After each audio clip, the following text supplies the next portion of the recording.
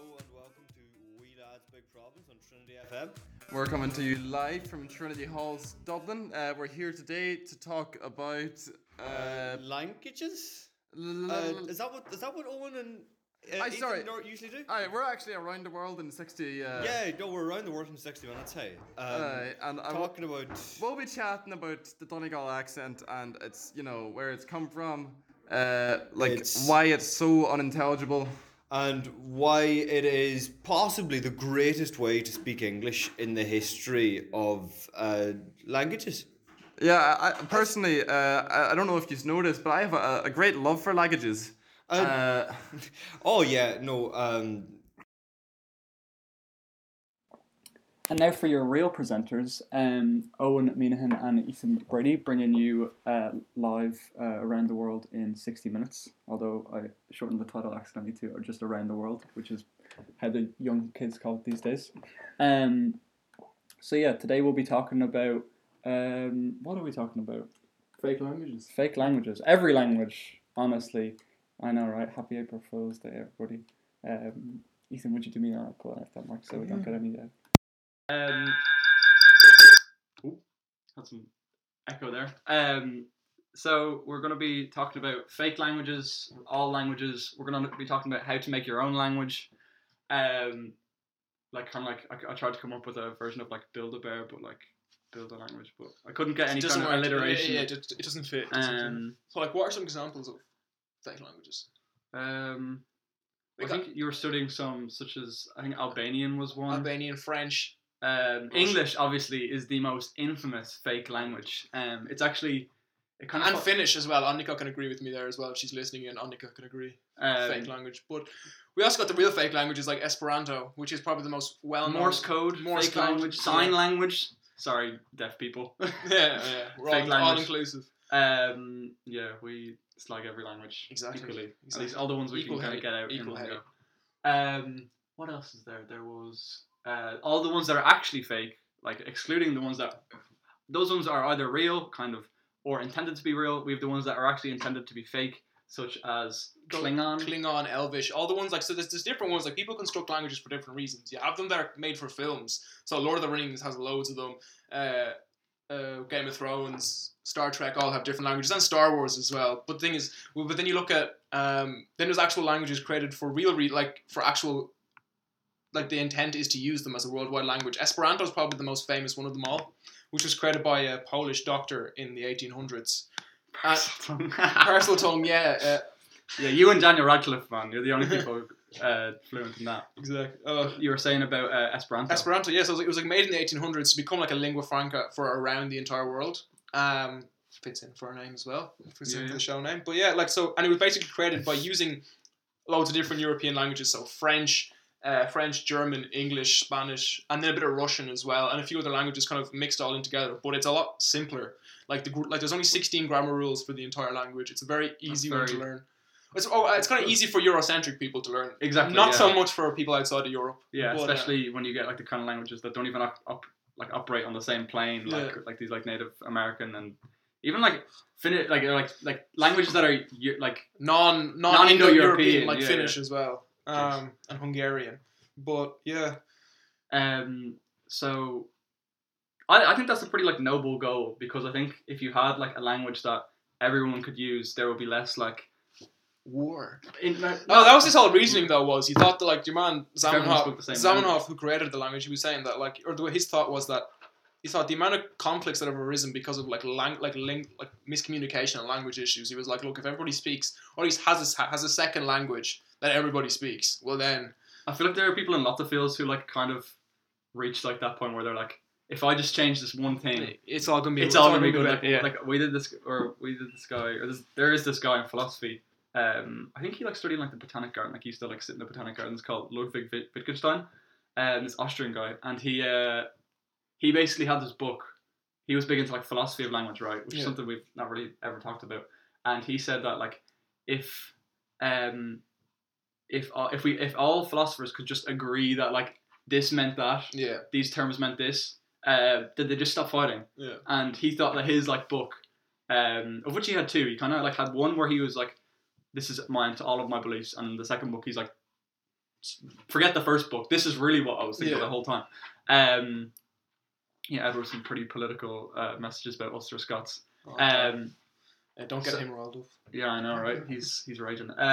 So Wittgenstein was basically like, my book is going to be the last book in philosophy because everyone's just going to agree now that I've published this book. Life never works that way. Then, I know. unfortunately, yeah. So it's the same way when it comes to Esperanto. That There's people- only about like 100,000 fluent speakers and about 2 million people learning it, but they're so spread out throughout the world that it doesn't really work out. Like there are Yeah. Esperantist groups that they kind of meet up for like a summer camp every once in a while, but like it never really properly works out. But like there are kids that actually, there are people that actually raise their kids speaking Esperanto and only speak Esperanto at home, which is quite interesting. But there is no kind of unifying state to kind of have somewhere to learn, which is Esperanto. something we're really lucky with Ireland is like Yeah, actually having a state that will fund people learning the language. even if it like butchers it as best as can. It's still better than nothing. Ireland A is lot better Irish than- like same way. We're like as opposed to there's no Ulster Scots nation for Ulster Scots. Thank God, by the way. If we had to listen to a country speaking that. But that's any kind of future career down the Yeah. toilet. Turn off the recording button, right? No politics for Owen. This one is not. This one's not.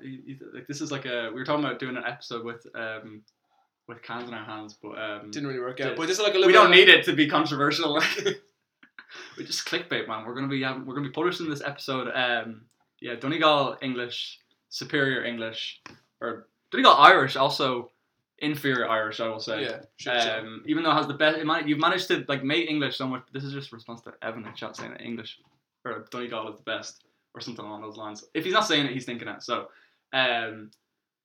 what was I saying? Yeah, they managed to butcher their native language while Yeah. perfecting their new one, which Quite- didn't which is really quite interesting. expect that one from Yeah. Donegal. Being good with outsiders doesn't sound like a Doesn't Donegal matter. trait. Going back on to actual like construction. What's that you got there? Is Yeah, that, like, I have this grid? massive grid written out on a page, 2 grids actually. Although the second one doesn't really have any lines in it. I kind of just wrote like stuff. it's pretty empty. It's a grid that contains every possible, although a lot of them aren't filled in. Phonetic like combinations, right?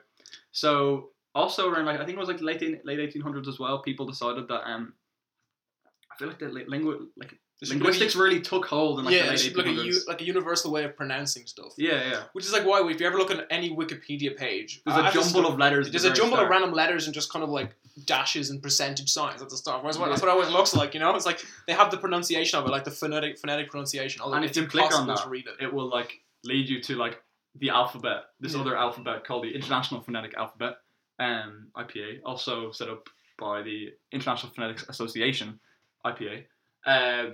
Where's Greg? Where's Greg?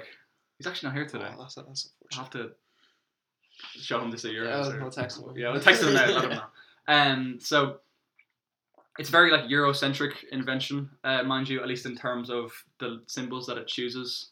Yeah, I know we got some love for the IPA in chat. All IPAs, we love all IPAs here. We don't discriminate.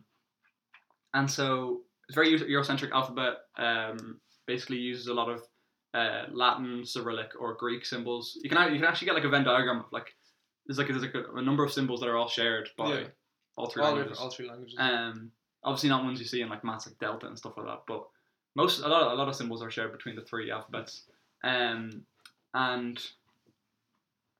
yeah, every assignment it's very important. Yeah. I forgot. I'm just thinking linguistics that. thing. That sounds a bit. And so they're actually, I think I counted, and this could be for like an out of date source or something like that, but we do good research here. Yeah, we do. 88 theoretically possible sounds, like very theoretical, of which there are like a few which are physically impossible for humans to pronounce. So we actually don't know how they'd sound, I don't think.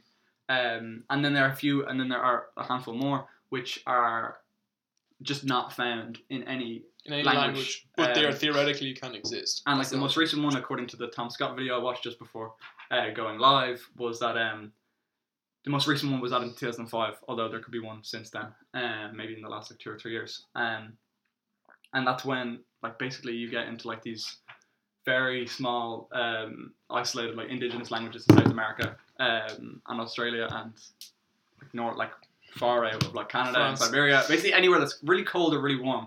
It's all like the Inuit languages. Yeah. And so there are sounds there which have never previously been known to any other languages. So I'm going to really struggle with some of these. And so the grid basically goes like this. The 88 sounds are formed from 8 different methods of making sounds, as well as 11 different places of where you apply that method in your from the very front of your lips to the very back of your throat. And so you start with let's say you take the example of where you do the sounds, right? So you start with this like a bilabial sound, which is just putting your 2 lips together, like p, b, t, not to, actually, just the first 2. And they are bilabial sounds. You just put your lips together, and then you apply a method. In this case, that's a plosive method, where you just kind of like gather a bunch of air in your mouth and just let it out. Push it out. Explosive is a related term. And then you work, basically, let's say, imagine, I'm trying to visualize this for everyone, or describe it The visually. front of the mouth. But that starts at the very front of your mouth, and then you work your way back. For example, there are sounds like d, which are just behind your teeth, and I think t is also just behind your teeth, a bit further forward. Same with L as well. I'd invite you actually all to try it, because it actually is like, if you work your way from like p, b, d, you like slow it and all the way to g, and It's like you never realize it, but you use different parts. Like it kind of like it works its way back. Same with like l, like the L sound. L, You need yeah. your teeth for that. And so you work your way back from your lips to behind your teeth to the very top of your mouth where you burn it with pizza, all the way back like to the very back of your mouth, and then eventually you reach the glottor, which is just the throat. The glottor, you get to reach like a thing called a glottal stop, right? When you apply the plosive method there, which is when you basically just cut off all sound. I did like a really vicious hand gesture there that kind of implied like some kind of murderous aspect to it. But you basically it's present in only a few accents. But one thing you might be able to recognize it from is when you say "oh." It's like a really like It cuts off the sound Cuts immediately off the after you say it. after you say something, it's just the sound is just disappears. It's just like a pause, right? And then so that's like a spectrum of all these different places of where you can make the sounds, all the way from bilabial to dental to palatal to velar to pharyngeal, of which I haven't got anything in that column because I don't think I could pronounce any of them. All the way back to glottal at the very back of your throat. And then you work your way down in terms of methods. There are nasal methods, which involve your nose. I think n and m involve your nose. And then you got the trill method, which Ethan will beautifully perform for us here, the rolling your R's. Oh, like R. Yes, Yeah, exactly like that. Yeah. Again, just for everyone. R. Very good. Yeah. Um, and Nick will be critiquing me on my Yes, perfect. rolling oars. Well, it's perfect to me anyways. Yeah. So that's the trill method, and then you go one step further down, which is a bit more difficult for Ethan, our local guinea pig. Choo. Yeah, that's the other. That's the other. We're getting that. That's like the peak of all language right there. All phonetics right there. So then you get the tap or flap, which is a funny way of describing just basically one instance of rolling your R. We got Ethan to try. I can't do that though. Yeah. It's just add it. I can't even do that. It's kind of just like I think you kind of my might be tongue. good. It's just like I can't do it. And then you get down to the fricatives. I'm not sure exactly what the process is involved there, but you can kind of get a sense of it. If we go from front of your mouth to the back of your mouth, you start with ba and va, then you go to tha, like th, then you go to za, then sha, and then all the way back to a kind of like ha. It was almost like the Klingon stuff we were going to talk about later. It's like I can't actually do it live, but, Yeah. and then eventually you go back to some kind of like just a ha sound that I'm not actually That's capable of. a lot softer. But it's probably related. You probably see it a lot. You probably recognize it from a lot of like sci-fi. The subtitles in the bottom, and it's just they're saying something completely normal, but the sounds are just pretty vicious. Jumbled stuff. Then you get a lateral fricative, which is a pretty rare version. At least I didn't write anything down for it. And then you get this like kind of leftover group called the. You might notice this is all consonants, by the way, because there's another graph or another grid for the a smaller grid for the vowel sounds. Then you get the approximants, which are just the leftover sounds, including like r sounds and like l sounds, and as well lateral approximants, which are just like a specific kind of approximants, that are basically just left over. Actually, really, I think if anyone's ever interested in ever finding how to pronounce a word, is it useful to just get an idea of what some of these symbols for these are. A lot of them are recognizable to like the Latin alphabet, or that doesn't make sense. That sentence doesn't make sense. but they are recognizable. They are related to the word, the corresponding letter in the alphabet, which gives us an advantage in using the IPA as opposed to people with different kinds of alphabets, which is something actually we'll want to get on later when we talk about making your own language. One of the steps, really important steps, is different kinds of alphabets, because alphabetic is one kind of alphabet, right? Then you got vowels, which go from, imagine the same like method applied to a different place.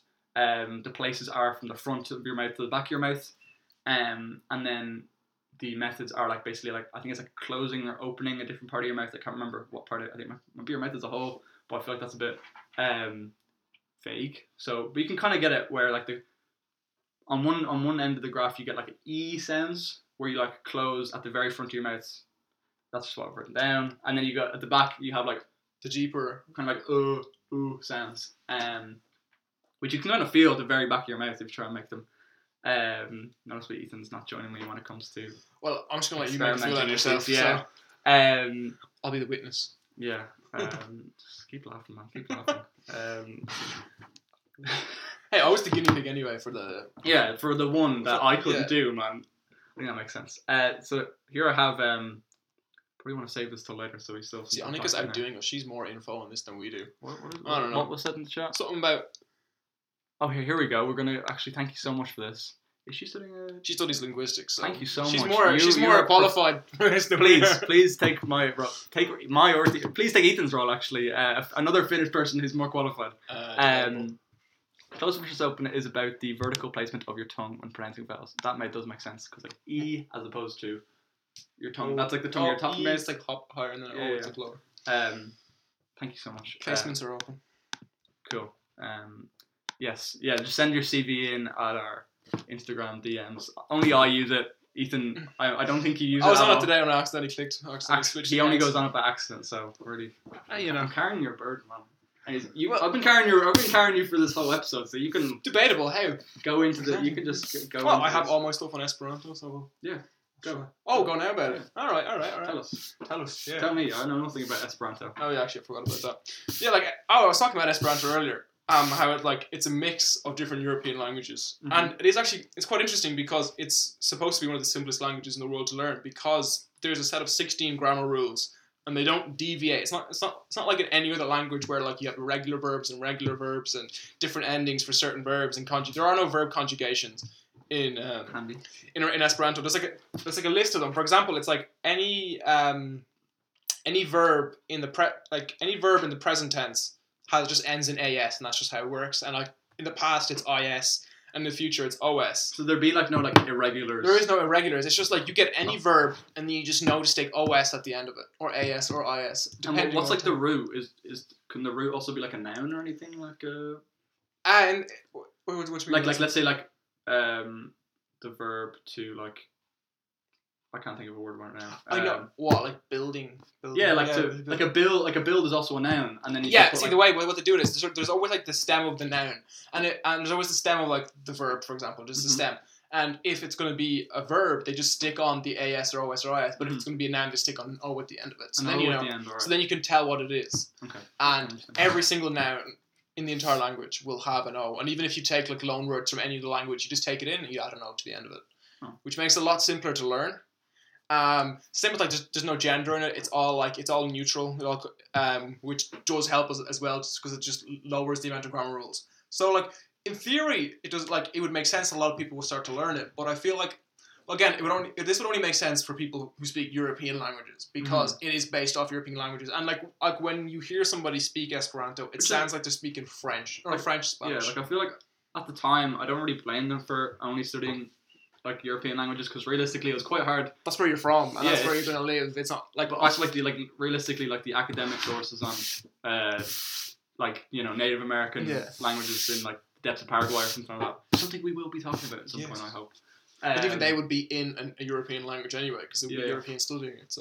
So, not all linguists are Eurocentric, or at least not nowadays. Not purposefully. At the time, we are, however, just purposely Eurocentric because it's easier We're for us at the ignorant and moment. stuff. But Anyway. we'll move further. So afield. Esperanto, I was going to ask you.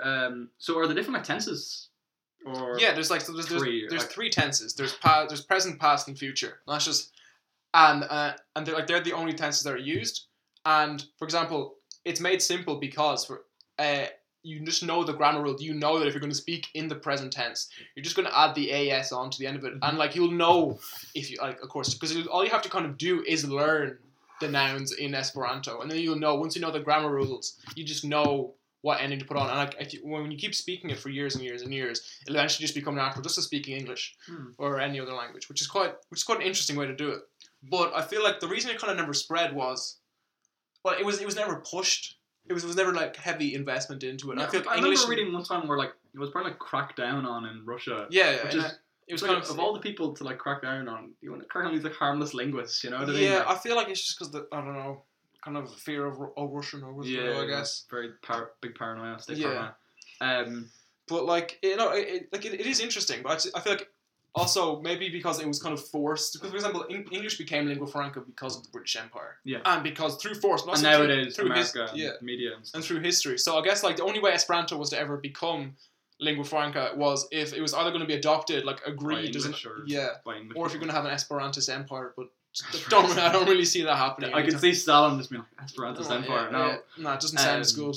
Better arrest these boys. But no, it's a really interesting one because And like it's very ambitious, you know. Yeah, it is, and like they've got like it's gone into a full like there's like an anthem, there's a flag, there's different names as well. So like they've kind of gone like although for other languages names just are a natural progression of kind of jumbling words together. Like you were called a wolf like 2,000 years ago, and that just evolves into a name. Yeah. And they kind of intentionally sped up, kind of just put it on like speed plane and just evolved. So how are along. the names derived? Because names are like a really interesting part of. Yeah, the names that I've seen have been derived from kind of different natural things or kind of personality traits that were kind of So kind of like jumbled. calling someone like Joy or something. Joy like or that, the you know, brave, like, whatever, you know, and which is quite interesting that like this is all artificial and it happened within the language is only about 140 years old, Yeah. and About as old as like linguistics itself. You know? Yeah. It's there really seems to have been like a kind of a big bang of linguistics right then. And this- it all yeah. just came out at once. it's kind of one of the most like normal languages that has been constructed in the sense that like it kind of tries to follow a normal linguistic path because you get opposed- other ones like Longin, I think it's called, or Login, which is just the whole thing. There's like 127 words in the entire language, and like there's no verbs, there's no nouns, there's no adjectives, there's no gender, anything. It's just kind of like there's a list of words which get changed. There's just they add on endings to the end of those like 100 words to form it into something else. So you can have like one word sentences. Ultra Finnish is what I'm Yeah, hearing. turbo Finnish, like, and it's quite strange, but like, it never really took off. I think there's like 40 or 50 speakers, and they started in the 50s, and then you get other ones like Conlang, which is like constructed language, which is similar to, I think that kind of based it off like different weird European languages, and Because like definitely what I found like is that like in fictional languages and like fantasy settings, like in Game of Thrones, there's like High Valyrian, and in there's Elvish. They're all kind of like they're almost based around a kind of classical Latin. They're meant to be like as complex and as archaic as this one, and then now That's why I everyone chose speaks Finnish this as, like, common an tone example. that like you know is really handy for scriptwriters and stuff. exactly. So like, no, it's interesting that like they kind of people can take what is like an actual process and kind of create like a rhythm to it, and Which is then a process we will be using later, or at least Exactly. to some extent. We will, because there's as well as Elvish, and Elvish is actually a mad one because he made like 3 different alphabets for 3 different Elvish languages, of which there are a couple dialects. He said that this is like writing to his son, right? He said that like he started with the languages, and then he started like when it came to Middle Earth, there was like he started with the languages, and then he started with the characters and the narrative. Because I feel like when you're actually going through the process of making that language, the history kind of comes just with it naturally. You start to realize you can kind of emphasize the culture that would surround that. Yeah, which is quite interesting. If there are names which are like I'm pretty sure, especially in like Tolkien, it was kind of you can kind of see some clear parallels with the real world. Yeah. You know what I mean? Like I feel like it's kind of like a Norse ancient kind of like Middle Ages mixed with this kind but of. it's like corresponding nations. You know what I Yeah. mean? Like this, you see the same in Game of Thrones. No one's original, right? Where it's like I feel like the elves. This is actually I don't actually know this at all, but like because they write in like a really like Sounds- picturesque. yeah. They're kind of almost like mystical beings. Yeah. I feel like there's probably some like exotic, medieval like view of like the East or something like that. Kind of like the whole exotic Oriental aspect of it. And so their kind of script represents that, as opposed to kind of like the underground dwarves who write in like big chalk letters and stuff like that. You know what I mean? On like stone tablets and stuff. Or at least they did in that one scene about. You've obviously seen all of them. I just don't remember which one. It's the one where they view like they go into Moria and they see this guy's like tombstone. Oh yeah, that's the first one I think. Yeah, and or is it like a book? Yeah, there is like books as well. So maybe dwarves do write books. You know, I don't want to dislike them. Yeah, can't be that degrading. I know, right? Respect dwarves. And yeah. Anyways, so obviously you were talking about there about different languages that were intended for like actual use on a day-to-day basis. But I think there's actually like more Klingon speakers and Elvish speakers combined than there are like half of these like intentional constructed languages. I'd say Annika can agree. I'd say thinking Oxel. I think Oxel speaks Elvish. I'm pretty sure he does. Speaks or like writes? Because I don't know, man. He was a big Lord of the Rings guy, so I'm pretty sure I know a few other people as well that like my sister has a tattoo in Elvish on her arm, and I'm like, yeah, all right. I think it's cool. I think it's like that creates the interest. So I feel like the reason those languages take off is because there is like a TV program, an actual like entertainment thing that spreads it out there. While normal languages are kind of put through education, which is always boring. Yeah. So if you ever want to make a language, write a screenplay. Write a film about a language becoming the lingua franca of the world with this new language, and that's how it catches on. And make like kind of go cool backstory. Just get like media, you know, get The Rock to play in it, or something like that, or you know, who's the guy? Viggo Mortensen. Get the whole Lord of the Rings squad together. Orlando Bloom, who transforms for every single role he's in. He's just a new. Honestly, don't recognize. I'm pretty sure he speaks a fair few languages. Viggo Mortensen as well. Those are two actors who like. This is a complete aside. Polyglots though.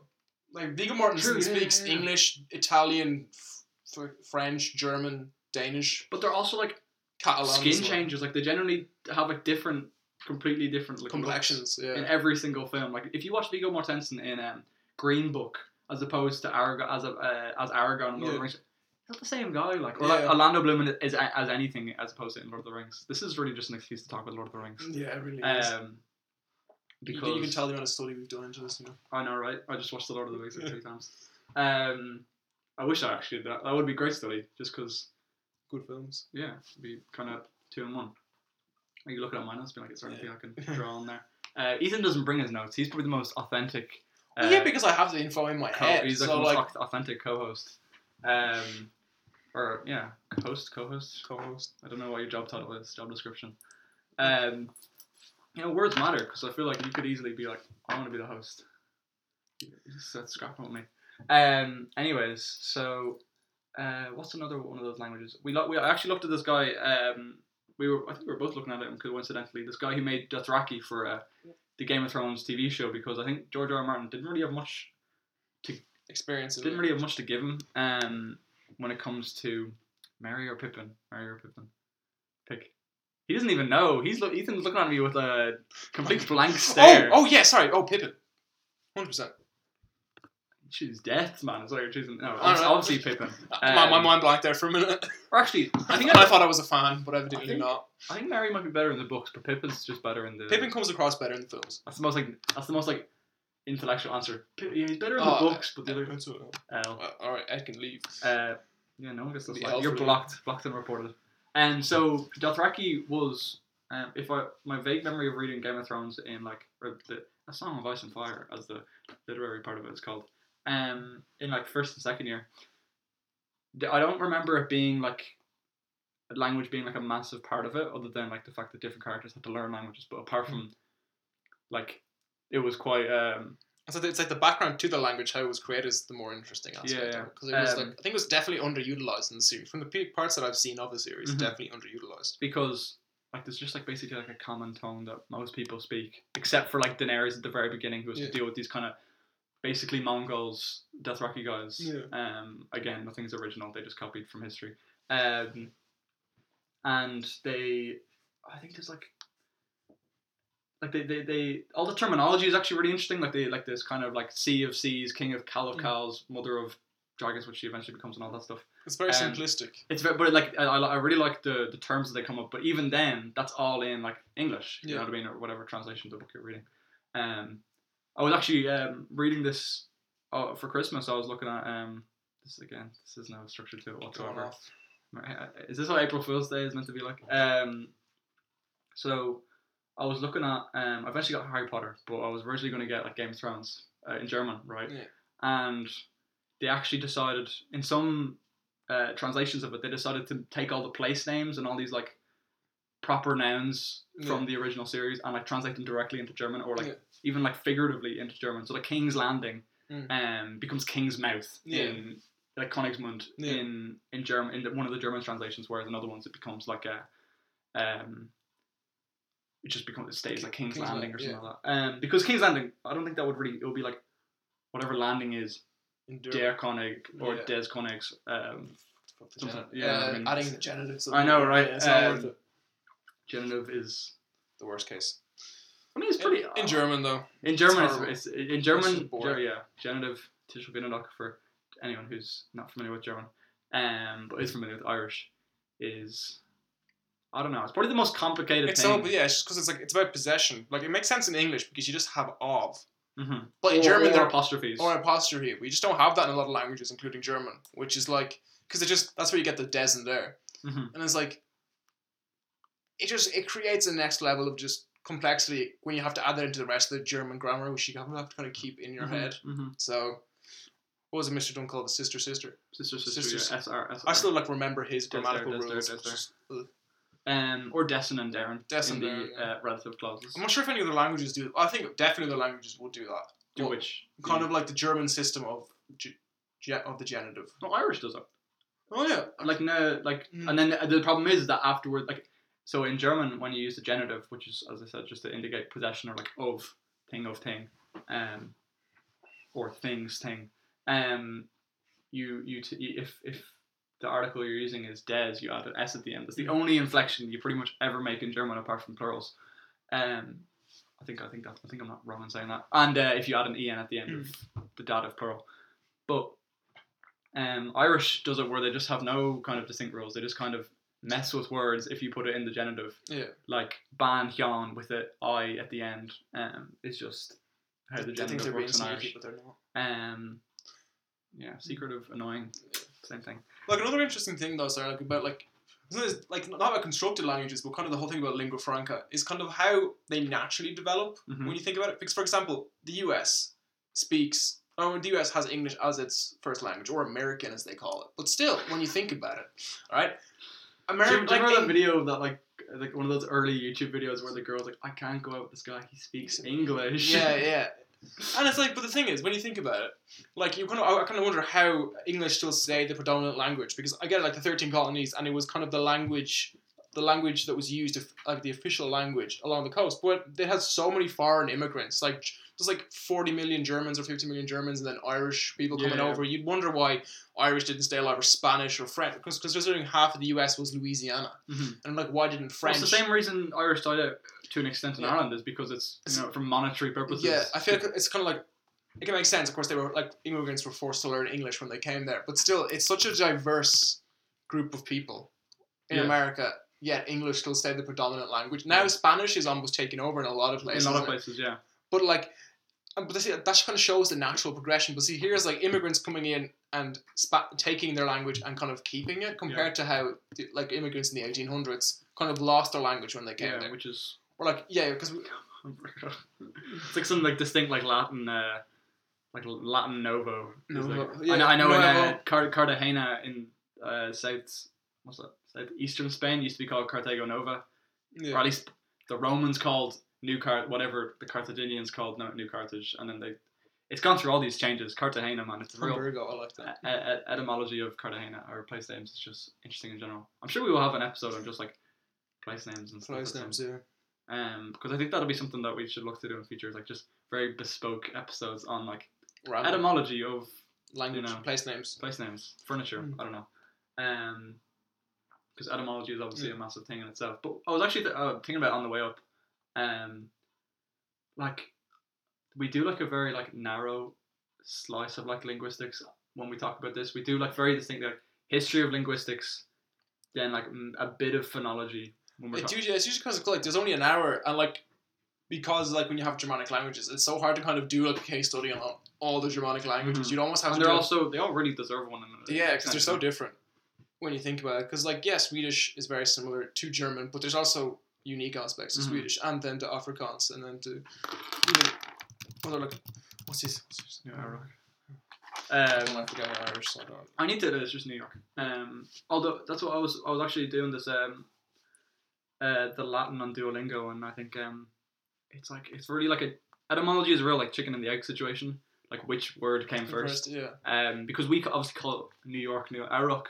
That comes from just York, which we call Arok, and the word for New York and York in like Latin is like Novo Eberacai or just Eberacum. And I actually didn't end up getting any distinct answer on it, so this has been an unsatisfying bit. But I was wondering which came first because they obviously relate. I feel like that's obviously related. Eberacai and Arok, even though the letter in Irish is kind of different, they all sound the same. Yeah. So so the question is there an actual like did they just kind of Irishise the sound York, or is there actually like a history behind Arok? Or is there like a Brittonic Celtic that we're going to last week? I feel like it's kind of like reached a point nowadays where there's just so few new languages where people like for so few like there's things progress a lot. Yes, quickly, but also slowly because everything. At least nowadays, everyone watches everything. Everything's so like globalized that instead of letting a new word develop, we just take something from a different language. And well, like realistically, that's been how it's always gone been for a that long way. time. I think Because like realistically, realistically, it now. that's one thing. Another thing I was thinking about was like where does like okay, so we trace these words back to like the very beginning. I think the word like at 100, right? And this is a real like important word in like the history of language. You can trace it back to Proto-Indo-European roots like 100 years ago. I think it's like Kenta or Kentum or something like that, right? And then the two like Indo and European, right, translate their like diverges from to like Indo-Iranic and European, those two different paths. And or is it? Anyways, there is a divergence, right, between languages that ended up keeping hard C, Kentum, Cade in Irish, and then there's a h sound. I think also like there's a sus sound in a lot of hundreds in other languages as well. Like a almost like a S version instead of C. I'm right. I feel like I'm looking up to write something. It's like century.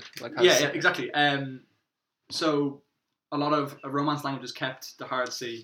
I'm pretty sure of that, as well as Celtic languages. Whereas I think that moved to H in Germanic languages. From there to 100.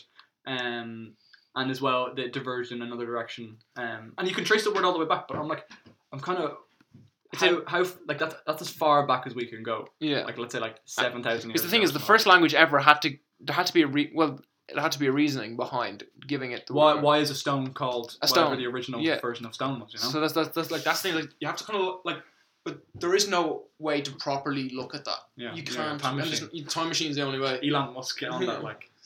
But like, it's something I think about as well. Like how do the first people start to communicate and kind of understand? Like, so somebody points at a stone and says a stone, but do they think they're talking about like something else? Mm-hmm. Even though they're about pointing at a stone, it's like you don't understand what it is until there's a word that everyone understands. I feel like the only way, without like time machines or something like that, is to like watch other like species related to us like try and develop their own language or something like that, because like it's probably tied into a lot of like evolution of like our vocal cords and stuff like that. Yeah, it's that, and it's also kind of like interpretation. Like, for example, like parrots can somewhat sound like humans when they speak, but also not. They don't have like the same voice box that like humans do.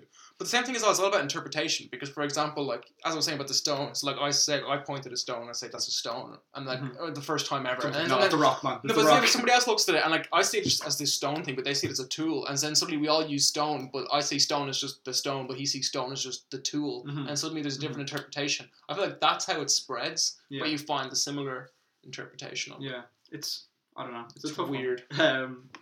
Like I feel like that's kind of like pre-linguistics. You know what I mean? Like because like one thing you're taught like first day of history is that like history is when writing started. Yeah. Prehistory is before that. Yeah. I feel like that's kind of semi true. Semi true.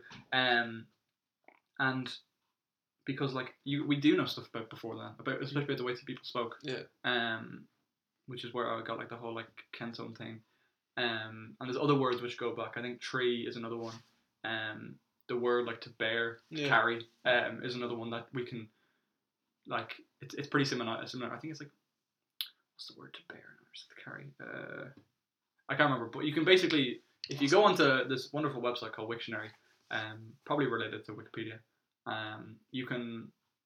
It gives you like a kind of little trail of etymology all the way back to from modern times all the way back to 7,000 years ago, in like the Ukrainian, Russian steppes and stuff. And there was another website I actually wanted to tell people about.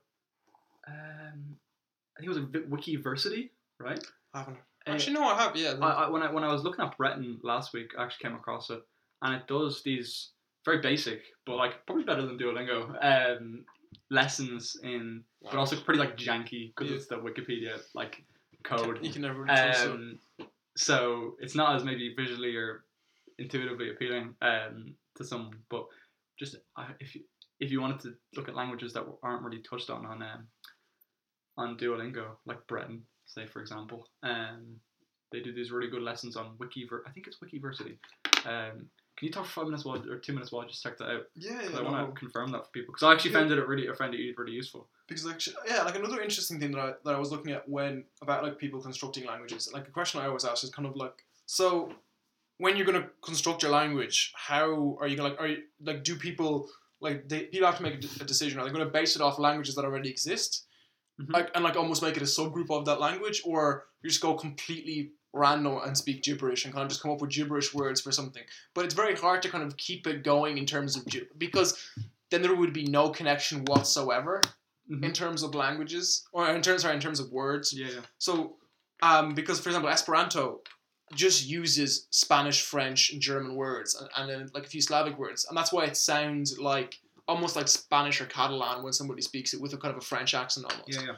While other languages, like they just even if you don't understand them, they still sound different. Yeah, but like if I was creating a new language, I decided, like as I said, a stone is just called, I don't know, like something like that, something really simple. But then does that mean every other word that has similar to stones have to have kind of be a derivation, like a derivative of or are you just going to come up with something different? So that means you have to follow different grammatical rules, but you're following grammatical rules that exist for languages that already exist. So they'll have to create your own new ones. That's the whole thing. But it's so complicated to do that because I feel like there's so many different meanings you need to express. Yeah, and I feel like that's those grammatical rules are something that has to naturally develop, because if you try to create it too much, I think that's where you're going to hit a roadblock eventually, where nature, it has to develop itself before you can develop it. Yeah. I think that's like the roadblock a lot of constructed languages hit. Even Esperanto, I'd say, probably has, but actually not, because it still does. It just takes the grammar rules we have for Romance languages and simplifies them to like basic point. But one thing, like you intuitively find out after a while, like looking at different languages, especially along like a wide spectrum of, on one end, let's say like Romance languages, the other end that we've looked at, like Finnish languages, where like synthetic analytic, the distinguishing thing we did last week, or the week before last, sorry. Like there's a balance between like how words do words in your language change a lot, or do you have a lot of words? Yeah. So I feel like even like let's say in Esperanto, right, you have less words to make it easier, you simultaneously make it more difficult in another way by just changing the words a lot. Yeah. That's the thing. It's kind of like, for example, you compare Finnish, which it changes the ending of the word. So it's like, it makes sense. And like I guess that's also kind of like subjective of whether you find more words, less changes, or more changes, less words. Yeah, so I feel more like comforting. You can never like have a universal one for everybody. Yeah, it's gonna be one way or the other. Like you can try to balance it, I'm sure. Yeah. In some kind of like fusional. Now it's different though if a kid grows up, but if you're going to try to get people that have already grown up with a different language to try to learn a new language. True, it has to be. It kind of has to evolve. You have to kind of get your kids to understand it. That's the best way to learn a language. Yeah, obviously. Obviously, man. Obviously. Do you think these people are stupid or something? So now with only like 10-15 minutes left, I want to talk about how you, just like us master linguists, you too could make a language. Make a TED talk. And I did watch a video about the amount of time we had left, so hopefully we can. No citation needed, though. No citation. Actually, you can look at Harvard it. stuff. With Dothraki creator from, I think it was like it's my International Linguistics Institute. that wasn't meant to be like the proper name. I actually don't know what it's called. But the guy is called David J. Peterson, and he is a linguist, and he was kind of tasked by the showrunners for Game of Thrones. I think like years before it actually came. Languages were invented to sell more languages. Languages, as you said. Languages. Luggage. I feel like we haven't taken enough issue with the pronunciation there. I feel like you can only comment on languages when you can actually speak the language. Yeah, I know, right? But some beg to differ. And some, I just want to give a quick shout out, are also broadcasting directly after us. We Lads Big Problems are talking to our philosophy lecturer, which is kind of mad that they swung him into. I'll talk about. I don't know, Evan. You can just chat in the chat there. You can just kind of. I don't need to give a plug shout for out to yourself. You can plug yourself. I'm not paid enough for this, although I do appreciate you giving us the intro. For those who haven't heard it, you'll find it on the recorded version. It's like get Mr. Dunn on for one of our lectures, or for one of our lectures. Yeah. Or one of your. You should start pulling your weight. I'll get tight. I'll pull him away. All right, Yeah, I'll get him. You're the guy who you were spent the last 20 minutes slagging before we went live. A nameless professor who we won't refer to. Or Professor in proper name. Auf Deutsch. Female Professor in. So the questions you have to ask yourself when you're making a language, who's using it? This is really a case when it comes to fictional languages for fictional TV shows. For example, like Klingon, they don't have the same vocal Sounds, organs. You know what I mean? Like they don't make sounds the same way we do. If they even have kind of like a vocal organ at all, because sometimes if we talk about Arrival, they kind of. Was that ink that they used? It was like ink. So it was a visual language. It was spoken by visual. It's the sound. It's kind of sign language in some sense. So how is the language expressed? Is it expressed by like sound, writing, sign, like kind of like changing their body in a certain way, as with sign language, or is it like some kind of combination of both? Then you move on to the sounds of the language. Does your language have, well, every language that we know of, right, made by the vocal cords that we have, use consonants and vowels. Those are the two things that are pretty much present everywhere. However, not every alphabet has them, which is a bit interesting. I don't know if you were looking at this. I feel like it was probably something that might come up in your course, but the 4 or 5 different 4/5 types of alphabets are alphabetic alphabets, which have distinct letters, symbols, for like vowels and consonants, right? They include the Latin alphabet, the Korean alphabet, which has its own name, but I decided I was more likely to remember Korean, the Georgian alphabet, the Armenian alphabet, the Greek alphabet, and the Cyrillic alphabet. Obviously, there's a bit of overlap between a few of those. Alphabetic alphabets, I know, it doesn't sound like you'd have to make that distinguishing, but there is a difference. In the English language, you do. Anyways. It's like you compare that to, like, because, like, I think most people, like, Western, or people that wouldn't speak any Asian language would see, like, Korean and Chinese is just the same weird corresponding characters, but then Chinese does symbols. Yeah. While Korean has letters, which is different. Like Korean is probably the most similar to ours. Yeah. So when we talk about language isolates one day, which Korean is, there's no real significant relationship with Chinese or Japanese, which, like, they go off on their own. Yeah, I know, it's kind of mad. It's quite cool though. But then you compare that to, like, I think Arabic is different though, because Arabic is it's written. Yeah. Arabic is I had it here. It's an abjad, which is only consonants. Vowels are basically implied between. In between. That's why you always get kind of like the stop starting sound. Or like it's like there are vowels there, but it's like you never see them written or rarely. That's why we often stick a comma in between. I think it's a comma to kind of indicate that, like, there is a sound there. You just kind of have to know it. I don't know yet. Maybe so start learning. There's a problem, however, when it comes to different languages that were originally, like, say for example, certain types of Kurdish, which when they're, like, oftentimes they use the, like, Iranic alphabets or Turkish Latin alphabets, but when they're, let's say, in, like, Syria and Iraq, and they have to use the Arabic alphabet, they have to change the alphabet effectively to express the key, like consonant sounds, which are so present in their language but not in Arabic.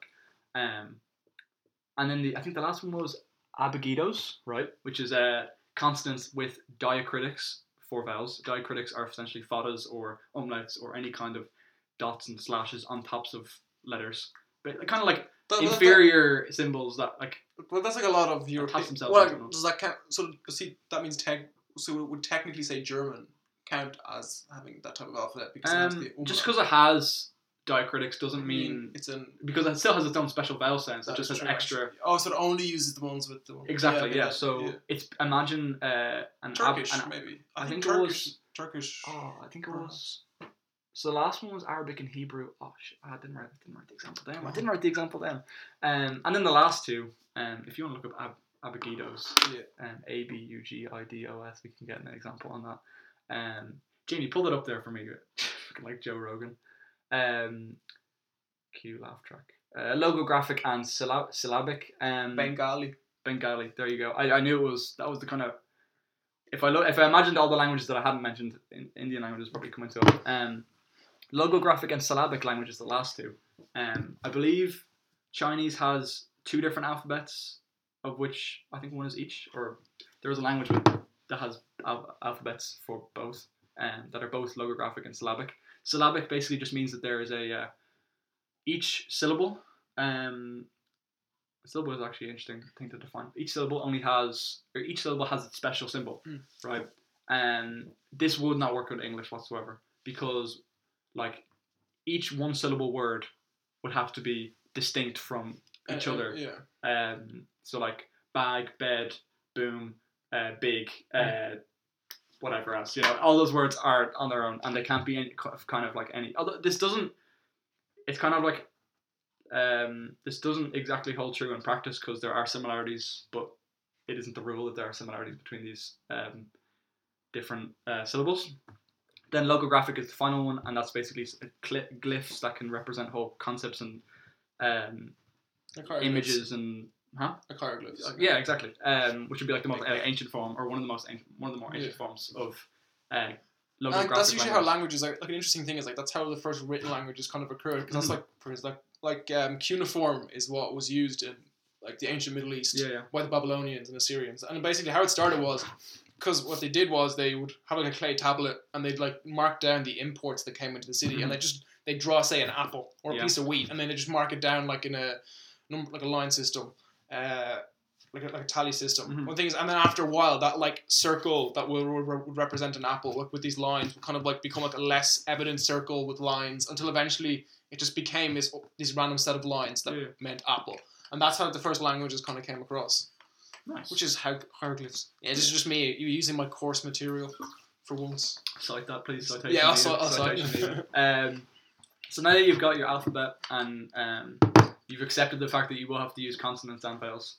Unless you, what was that, like Mumu or Langian or one of those constructed languages. Lingon. It didn't have like, or no, it's verbs and no nouns, no verbs, no gender, no nothing. So we'll get on to those. But then you have to decide whether you want to be a stress or a tone language, right? English is a stress language. It emphasizes certain parts of words. This is why we say fresh avocado and not fresh avocado, which is a video I rediscovered there recently, and I was like, this is a great one. And as opposed to Mandarin, which is a tone language, where different meanings can be expressed by the pitch at which you make certain sounds. Yeah, I remember because my friend was saying, I think it's like saying aya. What was it? I think it's the word girl and horse or something like that are so similar.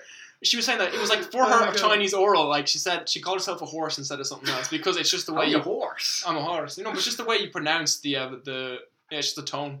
Nice. Something about like maybe it's not girl, but it's like it's something to do with that she had to say. And because a person is like some sort of person. I don't know. Just said or like horse. That's funny. Which is maybe something. This is a question for our local linguist in chat, who knows more than us. Perhaps the IPA should represent the tone of a word, but I don't know if that's how it works. But again, kind of Eurocentric and all that. Then you move on to the grammar, which is the kind of rules of the language, as we all know, sadly. All languages, except for the constructed one, which Ethan, Franco job, all languages have nouns and verbs, except for the one Ethan mentioned. So, with very few exceptions, I can't actually say that all languages have nouns and verbs. I can say only with a few exceptions. And you have to kind of tackle each of those individually. So nouns, are they going to be singular, or are there different types of singular, plural nouns? are there neither. So like sheep is one of those ones which is neither. It has like both both meanings in the same word. There are some languages, I think Slovene has a bit of this, where there are certain forms of words which represent that it's more specific than plural. There's exactly two or three. So like whereas we might say like a pair of, they just have it in the word. I think, and then theoretically you can get quadral nouns or something like that, where it's built into the word that there's exactly four of them. Although I think as soon as you get up to 3 and 4, it's getting to kind of like this. This is only in our heads. This is linguists for linguists' sake. Yeah. Then you have gender, which, as we learned with the Finnic languages, doesn't actually have to mean. I know, right? Getting political. Doesn't actually have to mean like difference between like sex. It can mean like animate or non-animate. Yeah. So that's the new 2 genders, alive and dead, right? Yeah. Then you have. Annika. See, Annika doesn't have the IPA info. She's letting us down. I know, right? Unfortunately, Yeah. That's we appreciate the effort though. Yeah. Somewhat. That's more phonetics courses than we've taken. Yeah, honestly. So then you have, I think that was all it came down to nouns, and then verbs. You have to, are you going to change it depending on who's saying it, like when it's being said, like kind of like tenses effectively. Like English is a monster when it comes to these. Like I had been doing, I will be doing, as opposed to I will or I had done these things. Does it change about where it is in the word? Like it's kind of subjunctive. If you were, as opposed to like which is correct as opposed to you was. We only have 2 minutes left, geez, I need to get through this. Then you get, as we were saying, I wrote down like here, like balance between the number of words and inflection of the words. So either the words change a lot, or you have a lot of words. Yeah.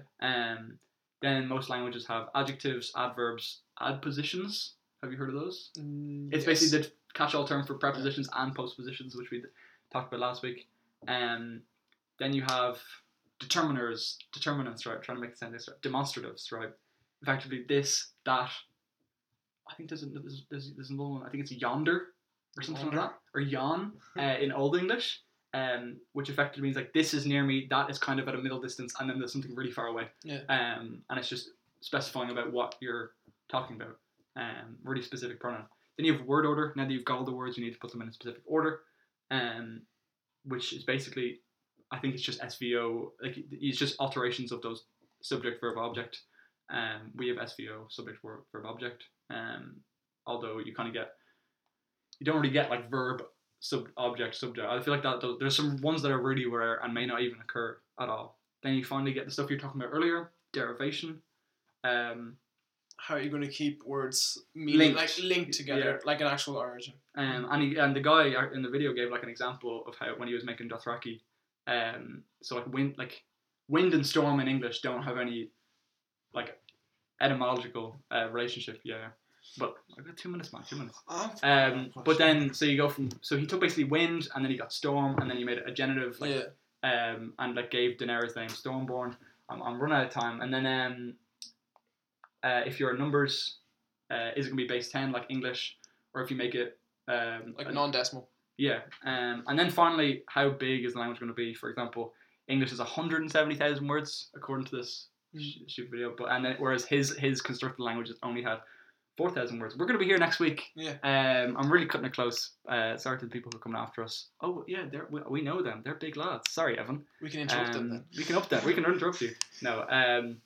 Everyone keep on listening to them. They will be talking to our philosophy of religion lecturer. Thank you. We will be here. Yeah, I think next week's topic will be a surprise because we haven't decided yet either. We haven't decided yet. All right. Thank you very much. See you later. Bye bye.